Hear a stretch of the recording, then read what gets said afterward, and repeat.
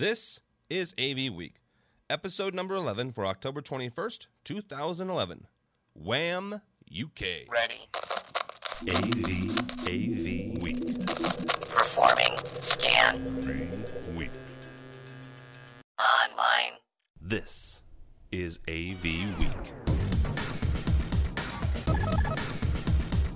AV Week. It's time for AV Week, your weekly wrap-up of news and information for the AV industry. I'm your host, Tim Albright. With us this week is Rich Fregosa. He is from FregosaDesigns.com. Afternoon, Rich. Hey, good afternoon, good morning for me. Good to be with you guys. Good morning. And also with us, once again, is Kevin Iselli. Kevin is the Senior Curriculum Developer for Crestron Electronics. Hello, Kevin. How you guys doing? Good.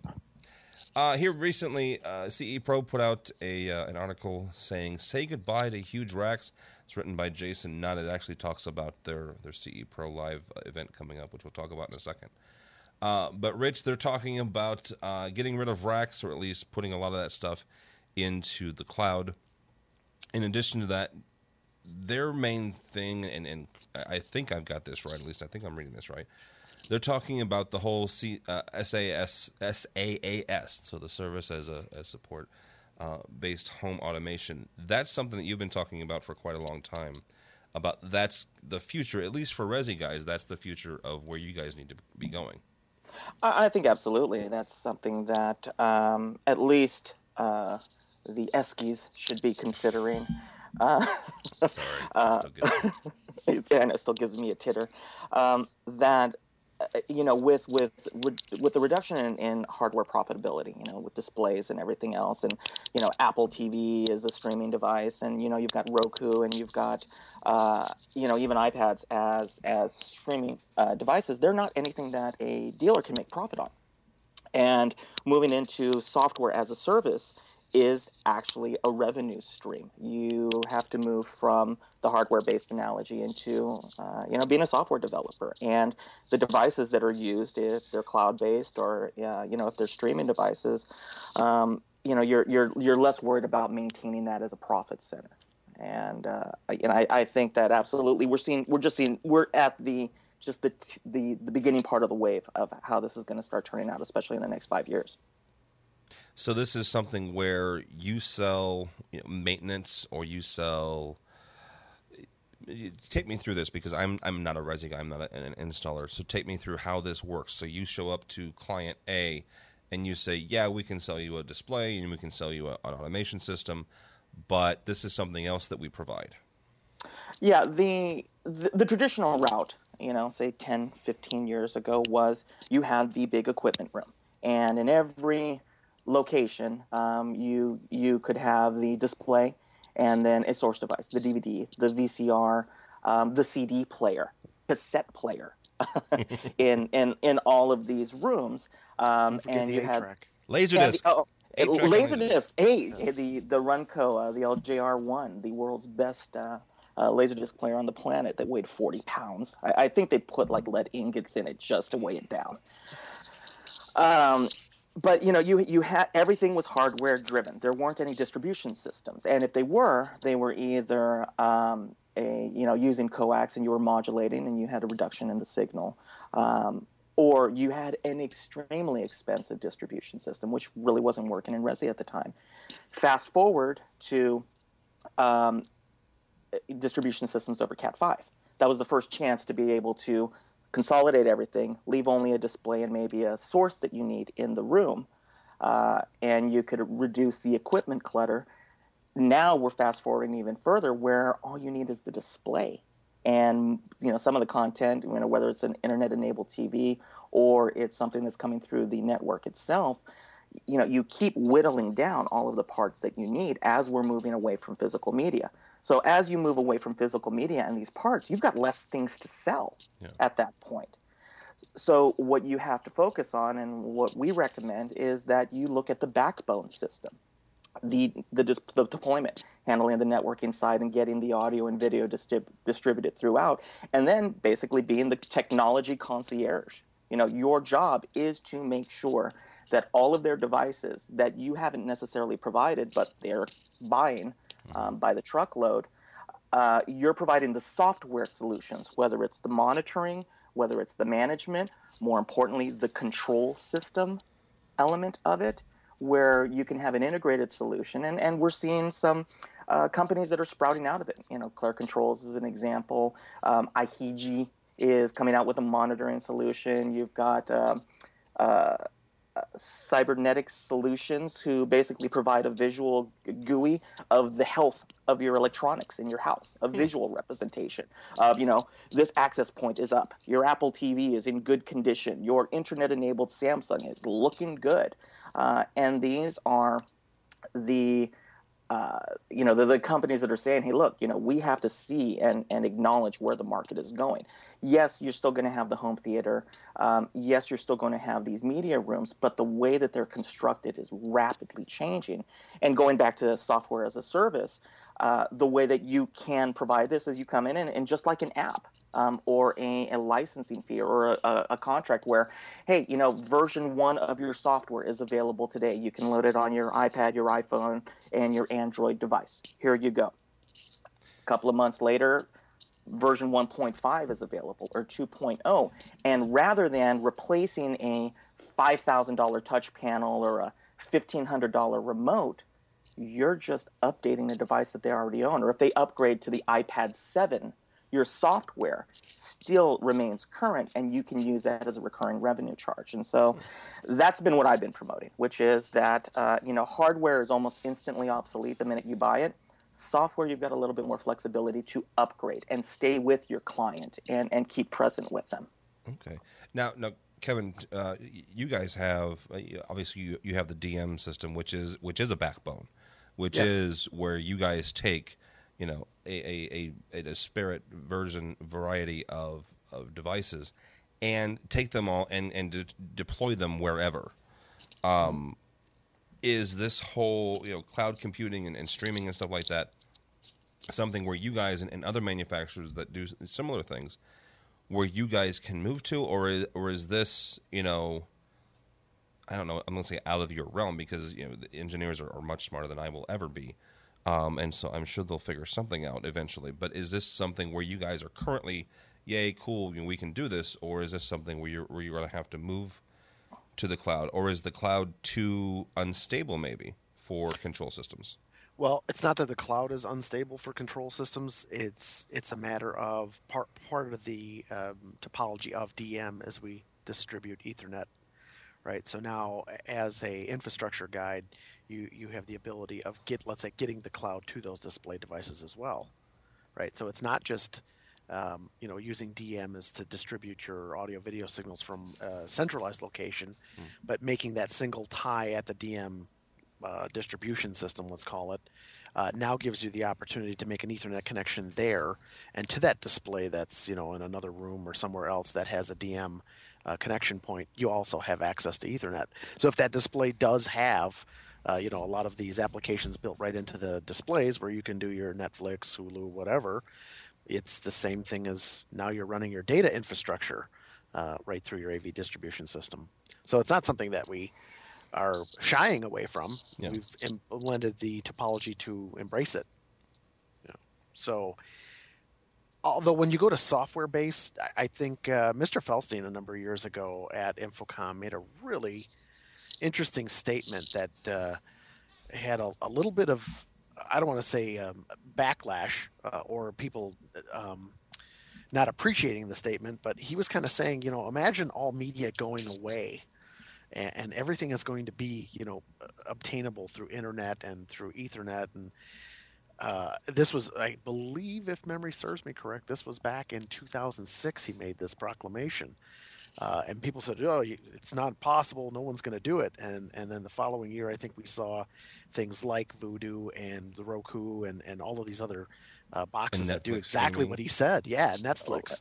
Well, not only that, then Crestron released the ADMS. Which, and that was with the world search at that point. Go figure. Right, and Rich, we went exactly where I was going. We had a product that we were developing that literally was like, let's say, the epitome of, yeah, that's exactly what he was talking about.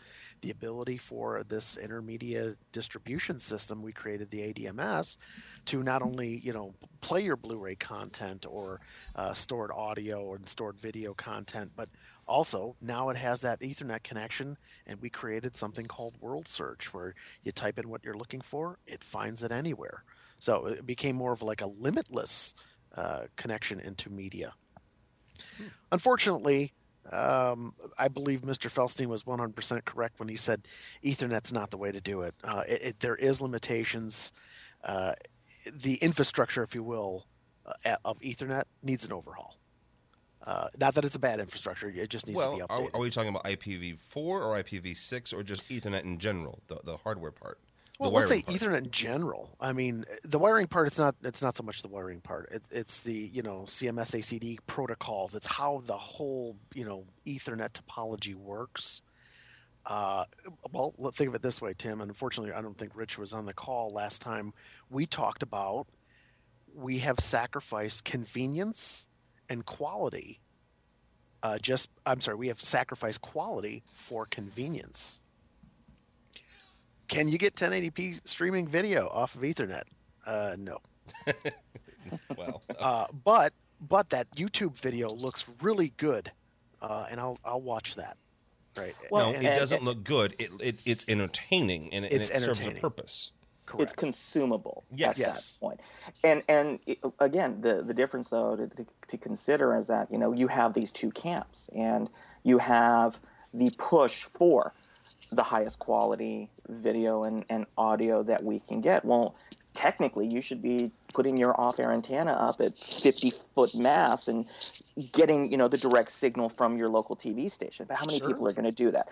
So there is that fine line of, and again, I love music. I love film. I'm a fan. I mean, it's what I love to enjoy at the highest possible level. Yeah. But at the same time, if my 1-year-old absolutely wants to see something right now, the convenience is going to trump it. And the way that most people's lives are led, and especially the clients that we deal with, they have X amount of time to be able to watch or listen to something. And although it's nice for them to be able to get it in the highest possible quality, more often than not, they're saying, I just want it when I want it. And the rest of it, I can live with it. And on our side, and from the education side, to say, look, it can get better. It's a difficult conversation to have sometimes, because we are promoting, here's what you can have, but at the same time we have to be realistic about what people want. And I think that is where we reach a crossroads more often than not. And like you were saying, the elimination of media. How many people have said, well, I only use CDs, or I only record in lossless format, or I only have to absolutely have it in Blu-ray. But at the same time, most of the clients that we deal with, although they can appreciate it, it really doesn't matter to them. If it comes bundled in the DVD pack they buy, great. If not, if they can get it on Netflix or Vudu or Hulu Plus or any of those others, it worked. Oh, sure. And I mean, it even pushed further into the convenience of what we've settled for. But agreeing with what you said, Rich, but I thought something you did say was fascinating. Like, I want it because I want it, or I want it now, and I have so little time. We've actually progressed that into, when you're buying a car, you got to make sure you have that entertainment system in there, right? Entertain the kids. I'm really good at I Spy, and name that state's license plate. Those are the games we had. My 1-year-old and my 7-year-old have their own iPad. Oh, Rich, no. Oh, not.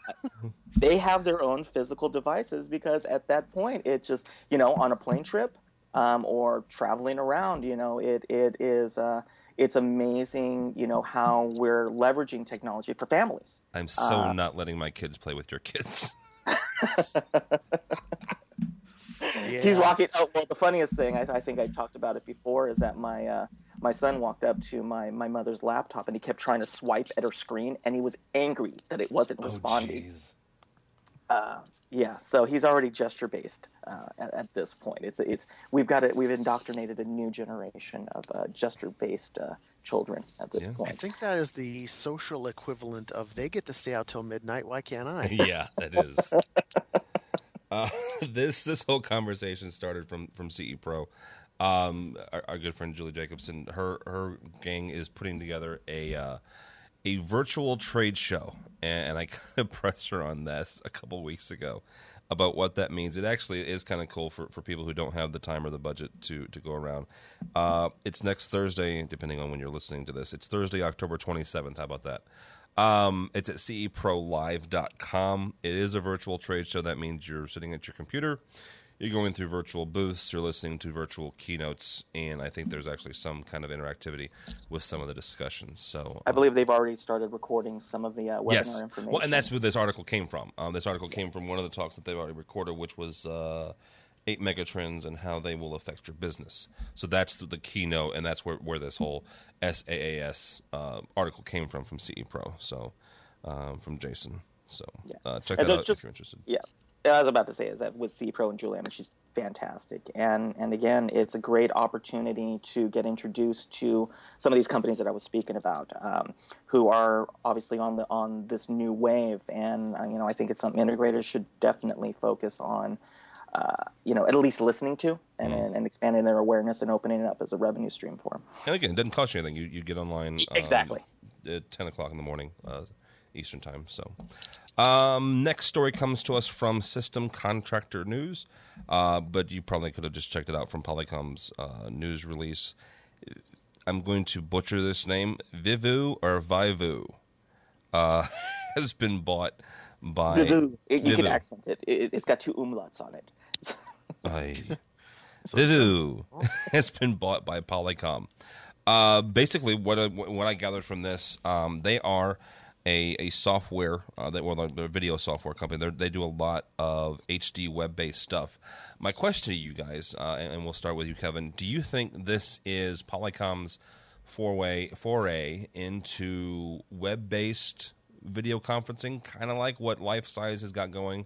I'm not aware of anything that Cisco has, Cisco/Tandberg, but is this kind of their foot in the water in this, or they're just grabbing the software?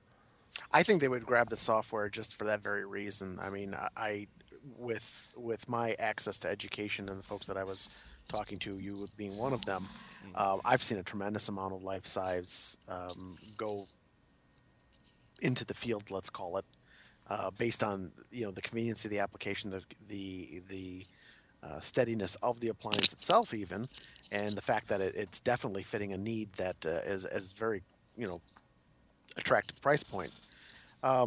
It could also be, to not put a too fine a point on it, it could also be all right, let's get rid of our competition before they get, foothold. Okay. Which I'm not saying that's what it is. But, yeah, you always have a way in business to expand or to integrate into the market, right? You can purchase technology or buy out technology, or you can create it, right? So maybe this is just their application of saying, you know what? We're not going to develop software for it, but these guys did. Let's try and get a hold of it. So it's more of a brain trust grab. Sure. Like, let's expand our marketability. I mean, Polycom's everywhere to make a great product.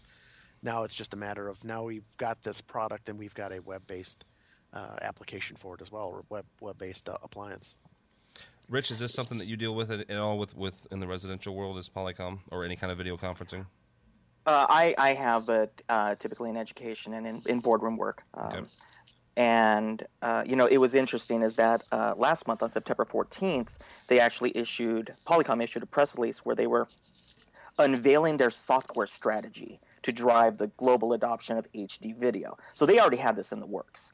And Polycom is, when you think of Polycom, you think about hardware. You think about their systems. And 4 times in their press release, in one paragraph, they fixated on the phrase web-based. They are absolutely pushing the fact that, Polycom and Skype, sure, you can do it. That's, to me, reading between the lines where I saw it, which was more and more people are looking for social applications, and they talk about it, social applications. in mobile. Well, what do they mean? They want people to be able to video conference on their mobile devices. And if they can provide the ecosystem, which they already own, a lion's share of that ecosystem, again, we're going to knock out the competition before they can even come in the door. Yeah. And purchasing a company like Vivu or Vivu, it doesn't matter anymore because they purchased them. Because they're now, Vivu by Polycom. Yeah, Polycom. Well, let me ask to that point: Is this where at InfoComm this year I saw something really cool that I had not seen to this date, which was Skype integration with LifeSize. Like I said, Cisco hadn't had it, and Polycom hadn't had it at that point. Is this kind of where we're going with video conferencing system, where you're not going to spend $50,000 anymore for a matrix and a bridge and bringing everybody together, and everybody has to have some kind of codec sitting in their boardroom, this, that, and the other, where we can have, this person and that person and this person sitting on Skype, and you buy a $5,000 or $10,000 bridge to bring everybody together, but that's kind of the backbone, whether it's Skype or some sort of other web-based video conferencing. I've got a perfect story for that. It happened last month. I got called in to meet with a private equity firm, and they had a boardroom, and they had a Samsung 65-inch TV with Skype integrated into. And the first question was, we have companies who are basically in third world countries who we're trying to expand into, who don't necessarily, we haven't funded them to invest in the hardware backbones for an integrated point-to-point video conferencing solution. Can we use some of these available software products to do it? And that hit me, where this is where they're going. These are companies who would have no problem budgeting for those connections in their boardroom, but it's more a matter of, and the purpose of the video conferencing and the remote connection is, it's the who's on the other side of the line. Yeah. You're not necessarily in the continental U.S. If you are in Latin America, or if you are in parts of Asia or parts of the African subcontinent, where you don't necessarily, we're a bit spoiled. Yeah. We're only concentrated on what we have here, but in terms of the international appeal, to be able to actually bring your offices together simply through a software backbone, I think it's absolutely huge. And again, Skype is now part of Microsoft. You got to figure. That's where I'm kind of going with this. Skype's a part of Microsoft. Where the heck is Cisco in all this? Because my impression, and this is my impression, is that Cisco and Microsoft are kind of at the same dinner table together. So here's Polycom over here integrating all this stuff, and Cisco's just kind of twiddling their thumbs. That's kind of the complaint about Cisco right now, is they almost seem rudderless. It almost seems like they're missing the boat on this. I mean, they bought a video camera company just for giggles, and then the next year went, oh yeah, sorry about that. Sorry about that. Yeah. Never mind. All the engineers. One of my neighbors. I'm in the Silicon Valley, so I know several people who work for Cisco. My next door neighbor is an engineer for them for one of the 500 different divisions, and he was telling me about the fears of the layoff stories that are occurring. Cisco has diluted who they are at this point. Before it used to be Cisco is the network. You knew that. That was it. Yeah. In that sentence, you knew who Cisco was. Now Cisco is the video conferencing flip video / you can buy a router in Walmart company. I mean, it's just, Cisco. Who they are, has pushed away from their core message, I think. And I think that's exactly what's happened, is everybody's filling in that gap.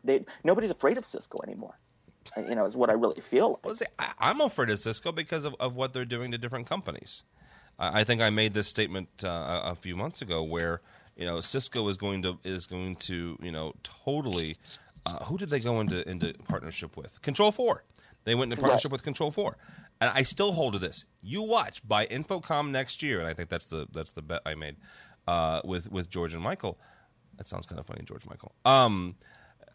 That Cisco is going to end up owning Control4. AV Nation, the Wham UK version. Oh boy. Wake me up. Oh! I'm getting a little bit sick now. We gotta stop.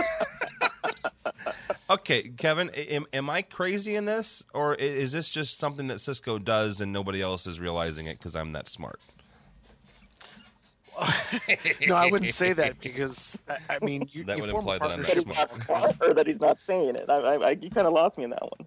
Well, it's a matter of you form a partnership to show an alliance to help boost your sales. I mean, you could go as far as to say, okay, yeah, they're doing stuff with Control 4. Cisco's doing stuff with Control 4, Yeah. and that's fine. Do you view a purchase?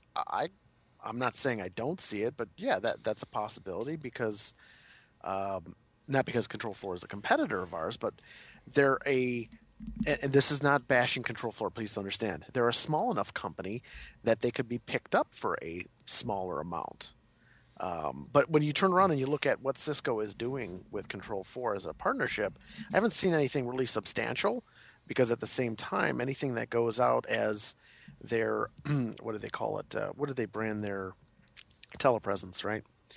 Anything Well, Cisco telepresence is Yeah. Crestron operated, right? So Yeah. they're using us for their control systems on all of, not only all of Cisco's offices use Crestron control systems, but even their telepresence products use our products in them as well.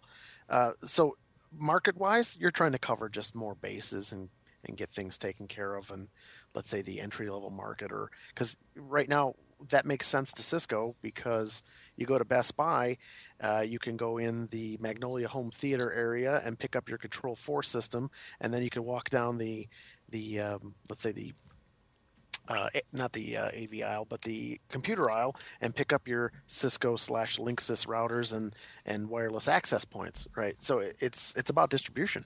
That's where they're going. And it's been done. I mean, it was done in residential in, 2006, I think. Remember, Microsoft and HP had banded together with a company called Lifeware. I don't know if you remember Correct. them or not. Mm-mm. Huge investment, big splash. I mean, they had the biggest booth at CEDIA probably 5 years ago, I think. Mhm. And then one day, both Microsoft and HP woke up and went, oh, yeah, that's not working for us. And it evaporated, literally. And so, a large company, sucking up the smaller companies, the problem with that is when they stop being autonomous and driven by the founders, really at that point, the accountants are going to determine whether it's going to be part of the profit center in the, the investors are going to like. I mean, at that point, when you're assimilated in a public company, that's really what it's going to boil down to. It's not necessarily the technology. It's going to be about, the share price. And see, that's where I kind of think that where my brain works is that I see that, at least my logic goes, they've bought they've kind of gotten into AV with the telepresence.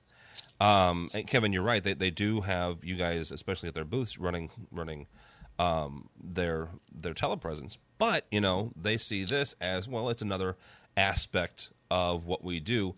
And since control is kind of going over IP anyway, this is where my where my logic is leading me. It's an interesting partnership. It could lead into an acquisition because it would be something profitable, and it would be movement, which is what Wall Street goes after anyway. Some kind of growth. So yeah, it's viewed as a marketing or business opportunity. I mean, we can go back 3 or 4 years when the big news, even for Crestron, was the fact that Cisco went and had response to, I'll just say there was 4 or 5 companies involved to provide control interface through their IP telephony system using XML to control the actual room. And when Crestron sent everybody packing and going home because we were the only ones that could do it, Cisco realized, hey, this is an opportunity to create this partnership, which is what we did.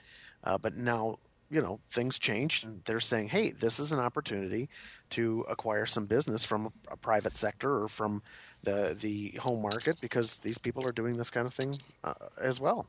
Yeah. And that's where, let's say, Control 4 is going to fit in with them. Is they're attacking or going after a market segment. Very cool. All right, you're listening to AV Week. With us is Kevin Iselli. That was him. He's from Crestron, and also Rich Fregosa from FregosaDesigns.com. This week, Gary Kay wrote a piece on his Rave Pubs blog about Philips and them getting out of the TV industry, the TV business. In brief, basically, Gary cites the fact that they've cut 4,000 jobs, or they're going to cut 4,000 jobs before the end of 2012. They're also doing a bunch of other stuff. Here's the bottom line for me, and actually kind of for Gary too. Would you buy a Philips TV? Rich? No, I'd buy a Philips light bulb. Okay. I know that the ultrasound machine was a Philips unit that we used. It was awesome. But in terms of TVs, no. And again, I mean, they're a Dutch company. And I think, does it affect the European market? Maybe. I don't do a lot of European work, but I do know that, they have a bigger presence there than they have in the continental U.S. But when you've got an 85% drop in your net profits in a quarter, you got to start cutting costs fast, at that point. And it seems like, again, with the other divisions that they have, again, from an accounting standpoint, they went, oh, TVs aren't really working for us. Let's go ahead and sell it. And they're even having a hard time selling it. They're still shopping for a buyer for it. Well, and they may just cut it all together. I mean, just get out of it altogether. My main thing is you take this and you compare it to, let's say, the auto industry. Right now, I don't know that I would buy. Not that you could find one, but a couple of years ago, when GM was cutting, every single line that they had, I wouldn't have bought a Plymouth or a Pontiac or a Saturn simply because I don't know that the support infrastructure was there. So, that, and coupled with, I think Rich even mentioned this earlier, that, Panasonic or Pioneer, which one, is getting out of the plasma business. It's a great display, but why would I buy one right now and have the fear of my client not having support in a year or 2 years or 5 years when that thing might start having issues? Well, and that's constantly the issue of being on the bleeding edge of technology where we are. I mean, we're on the front lines of it. Those are the decisions you do have to make because these are 5+ year investments, and everybody else is trying to focus on a 1 year, 2 year cycle where they're rotating stuff. Displays are a significant investment, whether, it's through the ESCI or whether they're getting it from a big box retailer. It's still a significant investment of the client's budget. You have so bought into that whole ESCI thing, haven't you? I'm going to try. I'm sorry. I still see a big furry, mascot every time you say ESCI. No offense to my CDO folks, but that's just what I see. So, Kevin, I'm a good soldier in that respect. You are an awesome soldier. We'll see how it You're an awesome soldier. Based on this ridicule, though, I may just it's just me name redacted before I say it. Kevin, if you're putting in a new system, how far out do you let's say you're redoing your house? How far out do you do? Do you plan on, when you're selling your wife on putting in a brand new system, do you tell her, oh, don't worry about it, I'm only going to replace it in 10 years, or is it in 5 years?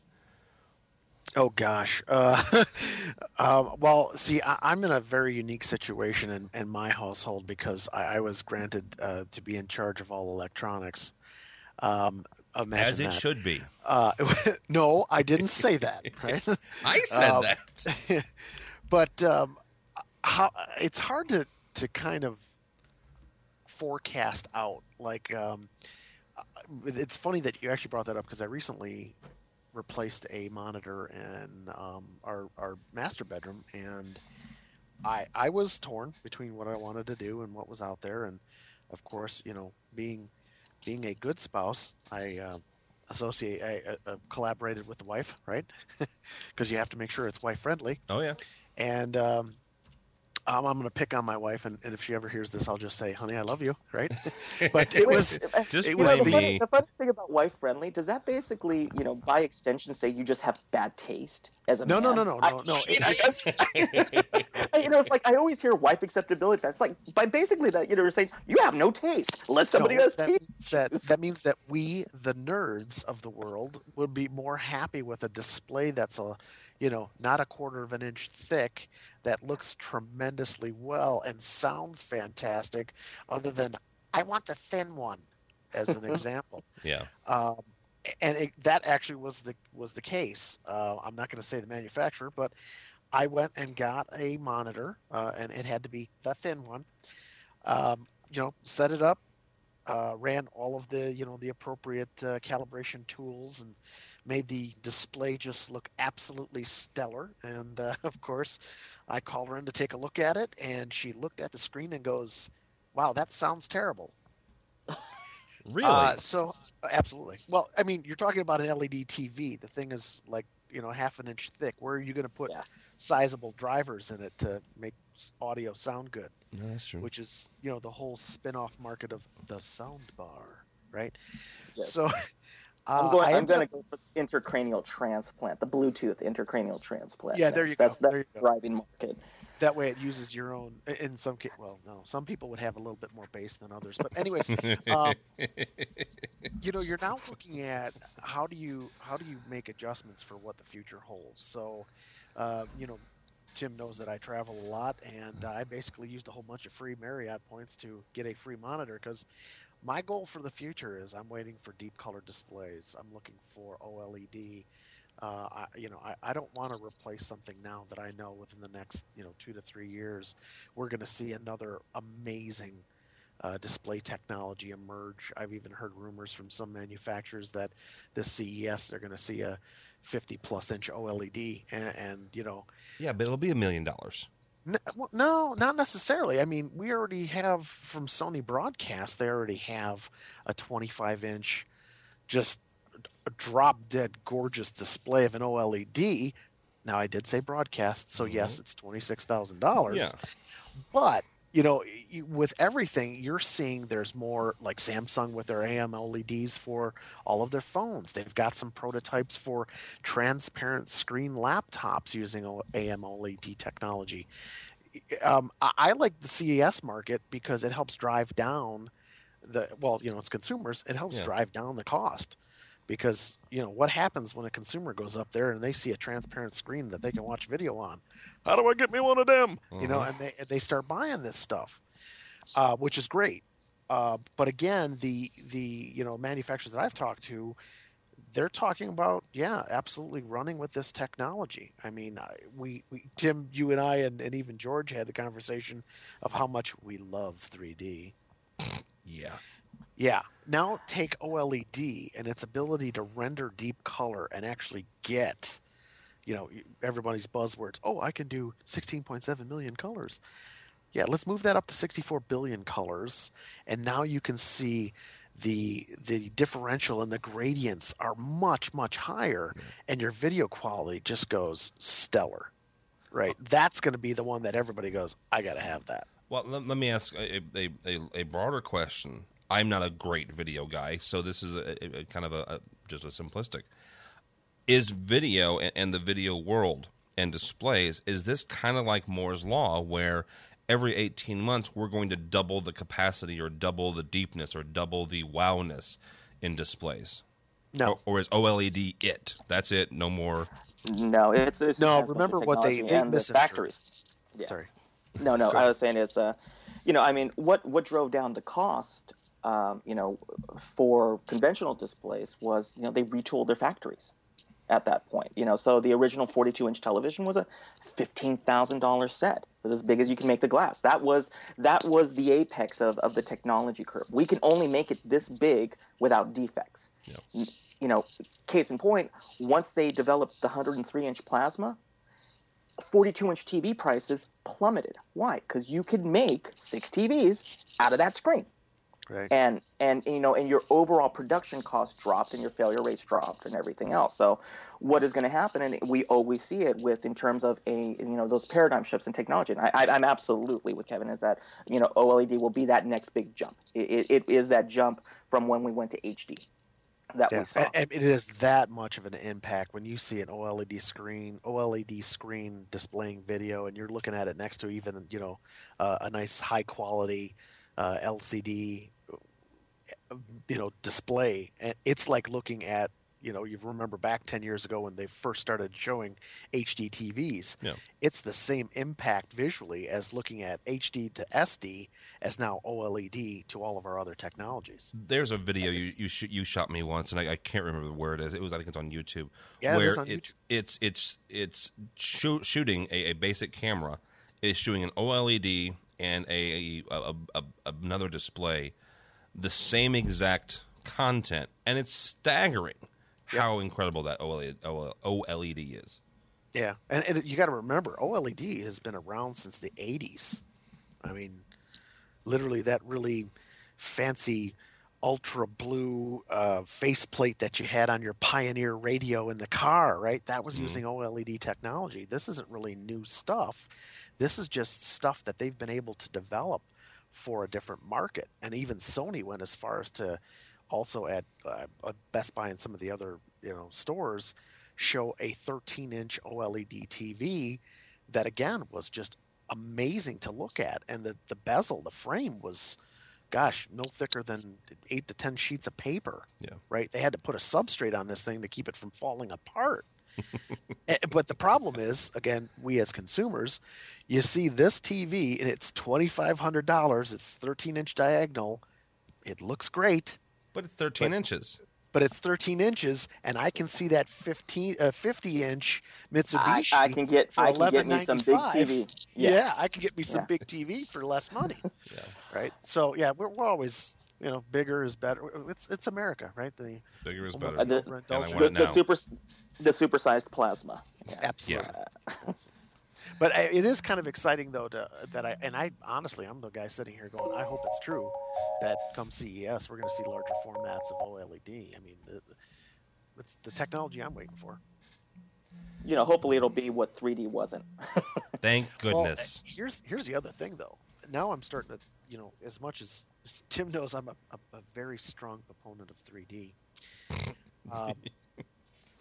Stop it. Yeah. Here, now, if we take those two technologies, and whether you're using frame packing or any of the other 4 different types of 3D capability, and now you put it on a display that has incredible rendering capability, is 3D going to get better? I guess it probably will. It might even be worth taking a look at, right? But I doubt it. But it's and gosh, Tim, you weren't at CEDIA. No. It's kind of funny, and I'm going to pick. It's not picking on directly manufacturers, but one of the buzz things that they had at CEDIA this year is you can now buy glasses that convert your 3D to 2D.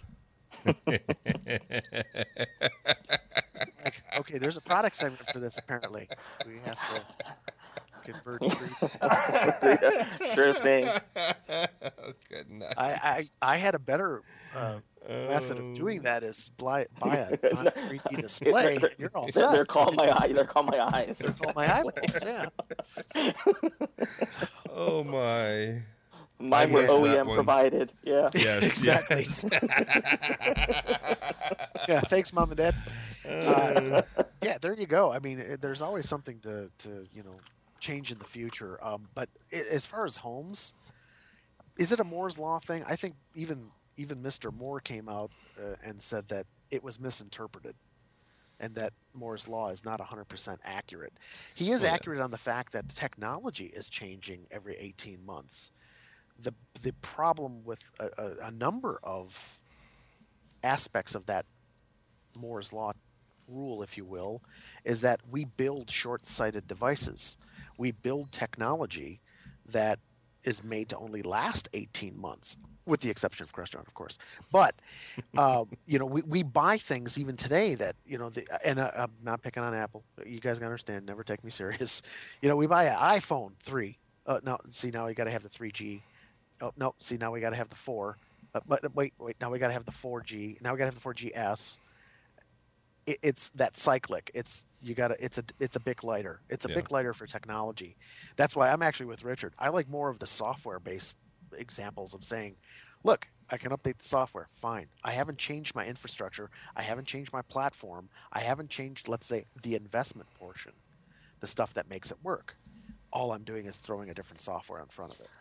Well, and as a business, the software model, it's a profit center. I mean, when you are selling a hardware device, you still have to pay for whatever your cost of that device is in terms of the overall budget investment. Again, Sure. the reason for this podcast is, obviously to talk to AV professionals. So these are people who are either working for companies or own these companies.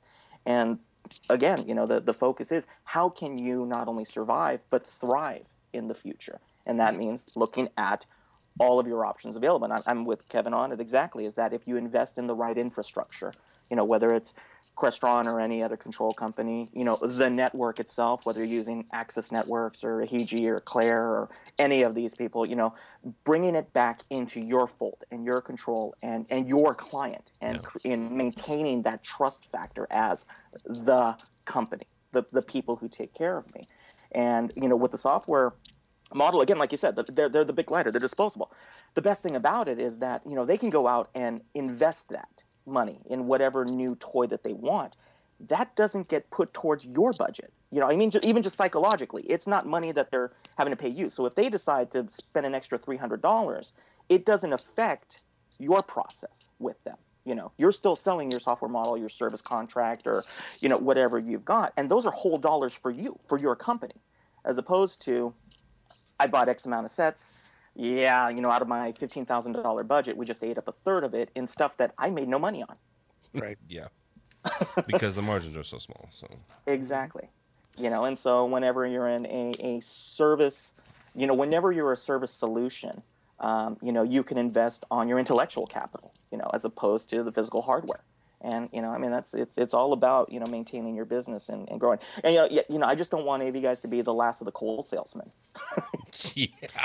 Yeah, and it's kind of funny. I don't really see much of a change. I'm just taking it from Crestron's point of view. I'm not the foremost expert on as far as what we do for software. But, and Tim can back me on this. We don't charge much for room view. I mean... Well, up to a certain amount, you don't charge anything. Well, right. Up to a certain amount, we don't charge anything. But then, even when you get the product, we don't charge you for, service enhancements or revisions of the software. And let's just for a moment take a look at Crestron Software Suite, all of our development tools. If you're an integrator or even a partner, Or an we don't indie. charge you at all. Yeah. They're free, right? So obviously, we're trying to scrape by on our hardware sales, not so much on the software side. Well, I of think things. there's a difference here. I mean, there's you guys obviously have a margin. There's a difference between the margins for a pro device like, let's say, a Pro 2 or one of your DMs and a Panasonic display. They first of all, I can't go to Best Buy and buy a Pro 2. I can go to Best Buy and buy a Panasonic display that either I can purchase it or Rich can sell it to me. Sure. And I think that's where the integrators are kind of getting squeezed when it comes to the more commoditized things. Projectors are getting like this. Just I saw an article the other day where they were selling them for $100 at Best Buy. Now, it wasn't a 5,000 lumens one, but it was still a projector that you could throw into your home theater. So, Oh yeah, absolutely. There's the convenience. There's the concept of, I saw this. I want a home theater, so I'm going to go to Best Buy. I'm going to get the home theater in a box. I'm going to buy the, sub $800 projector. I'm going to set it up, and I'm not going to really think it's awesome. But hey, I can watch TV, and everything is cool and huge. I think what the industry is going to see is a little bit different. Is that, and even CE Pro did an article, and Tim, you and I have talked about this, is the whole HDMI 1.4 problems of, pandemic issues of integrators wanting to quit out of the business. And, well, the challenge is because the world is moving to digital video, whether you like it or not, and it requires a little bit different understanding of how that animal is, let's say, running loose in the household. Most people who do systems don't ever have a problem with it. When you start to do any distribution, that's when they're going to see challenges. Yeah. And I think that's the let's say, going to be the future challenge of the homeowner DIY type of person. They're going to try it and think that they're going to do this distribution and run, I'm going to take this Blu-ray and I'm going to route it to all 3, 4, 5 TVs that I have. And when it doesn't work, they're going to call an integrator and say, this stuff doesn't work. You got to fix it. Right. So now the integrator's getting slighted. Or maybe that's value of the or maybe that's the opportunity. Well, and that's no. where, See, the problem is it's always negative towards the integrator. Their value is never thought of or even agreed with on the front end. It's always when I can't get it to work. Now I need an integrator. Where, which again, that could have been, but that goes hire back the towards, professional. but that goes back to the education side, which is using the construction analogy, be the person who provides the water heater and the plumbing to the house. Let them worry about whether they want a colder fixture or not on the inside. Be the backbone. Focus on the core products, which is the infrastructure, which you were just talking about. If they've got the Blu-ray and they want to try to stream it to 5 different places, okay, well, fine, no problem. Here is our integrated solution where everything comes back to that we manage for you. Right. And then if you want this Blu-ray player or next year the next one comes out that has whatever new video game streaming services, knock yourself out. I've got you taken care of in the core things that you never should touch in the first place. It should be that part that's as ubiquitous as the light switch. You don't walk up to a standard light switch and wonder if it's going to turn on or not. Yeah. You just don't. And the technology side, like you were just talking about, rather than it being a slide and it's like fix my problem, it's the complete flip, which is what? You're not even going to have a problem to begin with because it's already taken care of. If you want to play, go at it. If not, here's a structured solution for you. Yeah. Well, along the whole software line, this is from Engadget, and this is talking about you guys, Kevin. For a couple of years, you guys have had an iOS software interface. Mm-hmm. So somebody on iPhone or iPad, and I've said this more than once, this makes the iPad the sexiest and least expensive wireless Crestron controller. The fact that you have that app and the ability to control your systems through that. This year, somebody released, actually it was the guy that started a Slingbox, released an Android app. Here recently, you guys have, I'm not sure how all this works, but you guys have rolled out your own official Android app. There's a free version and there's a $100 version. Yes. What is the difference between those two? First of all, that's kind of cool, the fact that you have a free version, because I have an Android phone. So. Well, it was basically deployed the same way we had our iOS app. The concept behind it is there's a free application that allows you, if you want simple control. Of course, a control system is required, but if you want a simple interface to turn things on and you mean off, I can't just download this app and control everything? No, and you can't, make it start your car, and there's always some brains behind it. It's always great to see the App Store reviews on that. For $100, this better do everything, and they forget the part where they said control system required. Right, and the idea though is for $100 and you have a control system. Yeah, we'll do anything. Right? But no, you're right. The major difference is the amount of memory that you have as far as capabilities of file size or project size. There's a little bit of a distraction of it will. I don't want to get too technical because like if I said to you, Tim, yeah, you can do digitals and serials. Okay. No analog, right? So there is a little bit of a difference. You do have, let's say, that same infrastructure in the iOS. It's just the moment that you need to now have this thing, you're in Bangladesh and you got an internet connection and you need to turn off your blender at home. Yeah, that's going to require the processor. It's going to require the let's say if you want feedback on it, you're going to need to have the one that gives you the pay for version. Let's say you have to have the streaming video fixed camera looking at the blender to get the proper feedback. Yeah, absolutely. Window to make sure that it's off. Margaritas are done. If I'm ever in Bangladesh and my blender is on, I'm not going to worry about it. No, because if you ever are in Bangladesh and you have the application, you'll be able to turn the blender off. Never mind. So basically, the pay-for version, and I'm going to simplify this, the paid-for version gives me analog feedback. The free version doesn't. The free version does not. That's correct. So if I want to see how high my volume is, or something else, there was another limitation. It's the difference between saying if you have the free version, you'd be able to tell if the light is on versus if the light is on at 50%. Okay, gotcha. And also how graphically rich you can make the. Correct. Wasn't there also a page limitation too on the free version on both iOS and Android? Not page limitation I'm aware of. It's a memory font size. limitation. It's a Memory limitation. Okay. Right. Yeah. Okay, there we go. Yeah. So yeah, if you want a gigantic picture of your kids and the dog and your summer trip to Bangladesh, rotating through, chances are you're not going to be able to fit it on the free version. I just don't think people value Bangladesh anymore. I like Bangladesh. I'm just saying, if I'm there, my blender is the least of my worries. Okay, how about your iron? Maybe there we go. That's a little better. Okay. My iron is yes. You're listening to AV Week. That's Kevin Iselli. The other guy is Rich Fregosa from Fregosa Designs. Bixie joins Step. What it is Bixie has joined Infocom and also Comp TIA. I guess in one of what I'm reading is they're becoming a founding member of STEP. STEP is the Sustainable Technology Environments Program.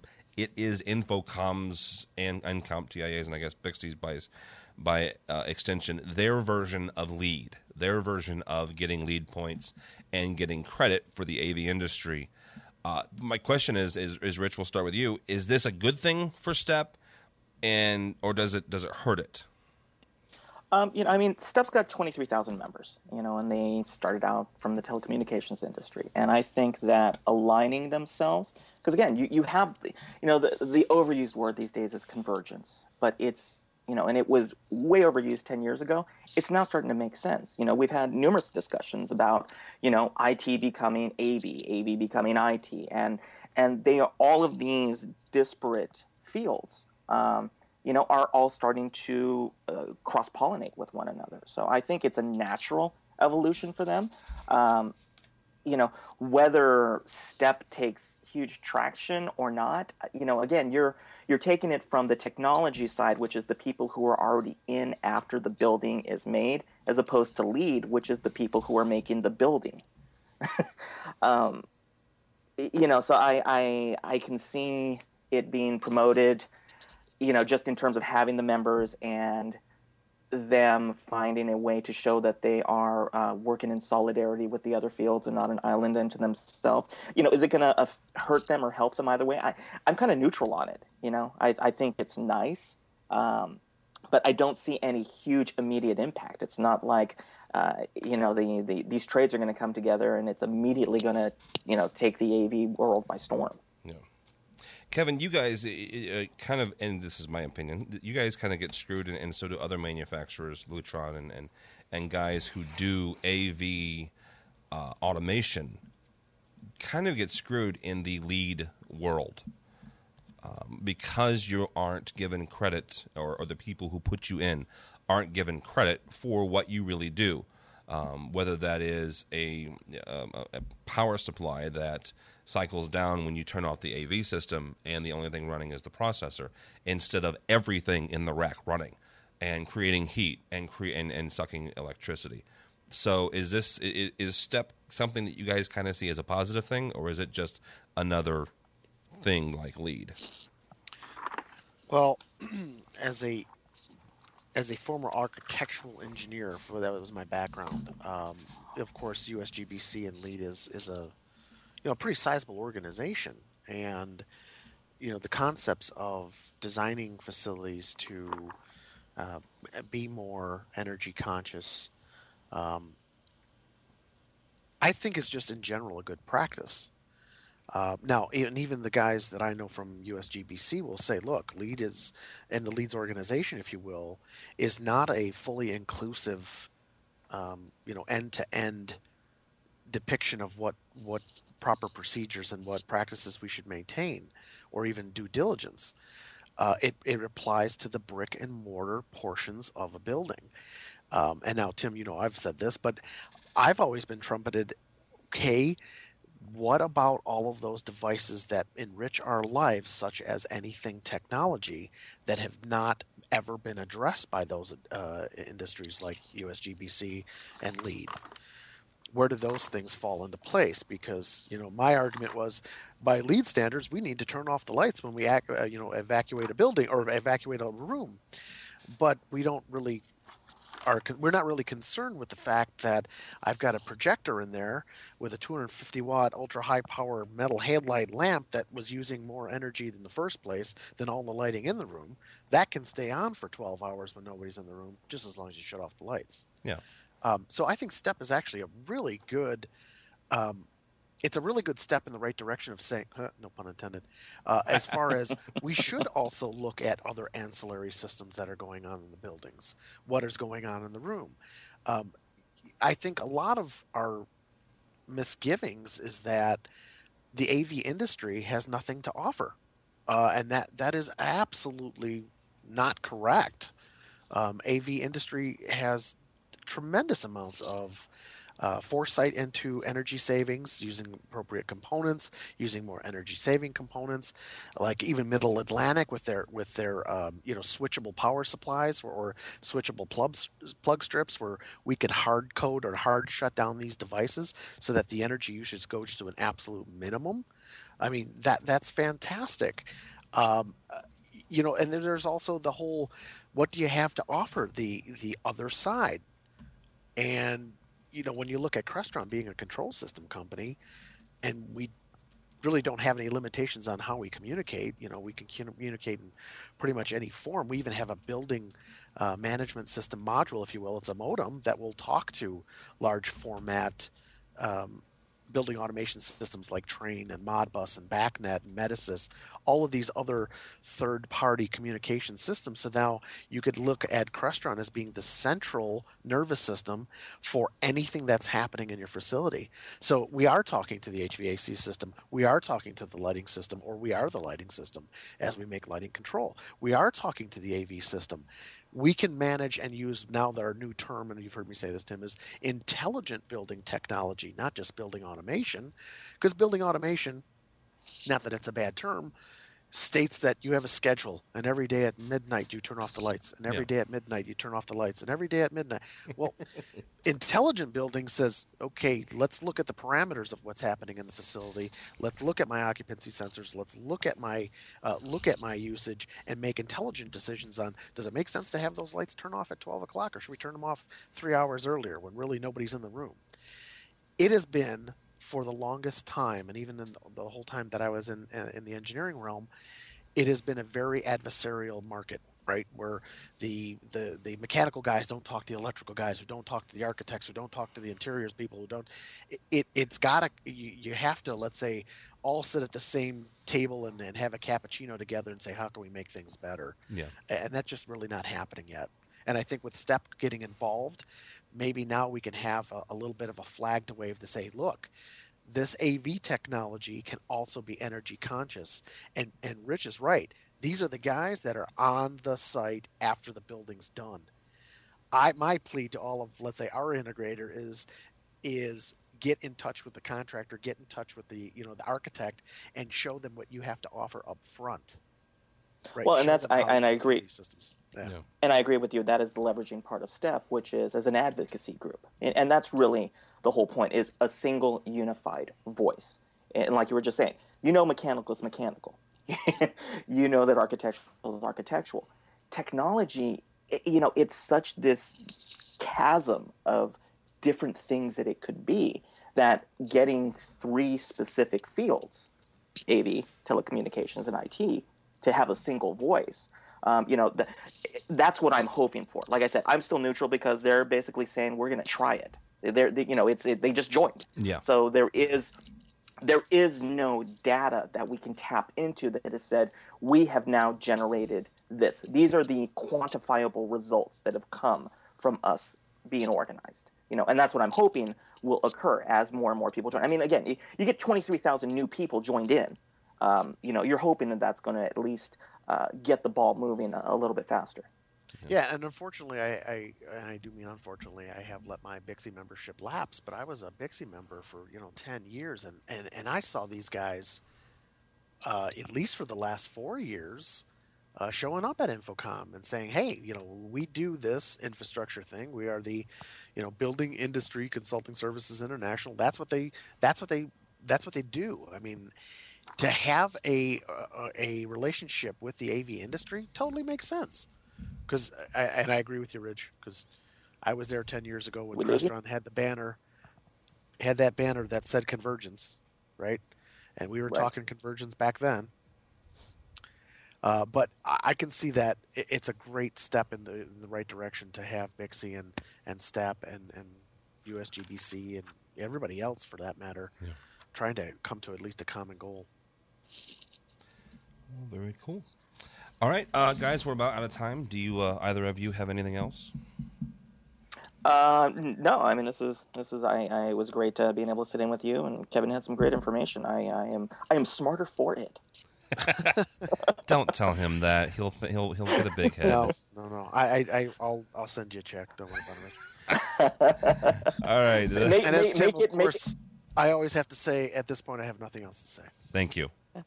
Make it out to my Esky account, please. Oh, jeez. I'm not an artist. I'm gonna get somebody to draw like a little wolf in a, or I'm gonna buy maybe a mascot outfit or something. It'll be a liger.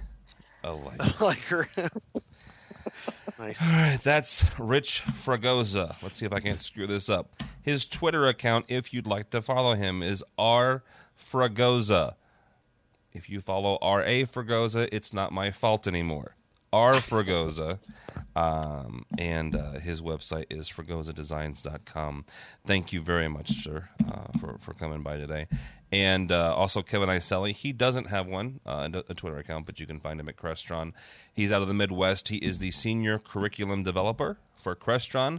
That means he knows everything there is to know about DM. Oh, stop. Or at least how to show you how to do DM. As we mentioned earlier, if you would like to check out a virtual trade show, Julie Jacobson and the people over at CE Pro is going to have one on Thursday, October 27th, from 10 to 5. You go to ceprolive.com, ceprolive.com. My name is Tim Albright. Thank you much for joining us. If you'd like, please go by the website. Let us know what you think. Let us know how to improve it. Give us your 2 cents. That is avnation.tv, avnation.tv. That's all the time we have for AV Week.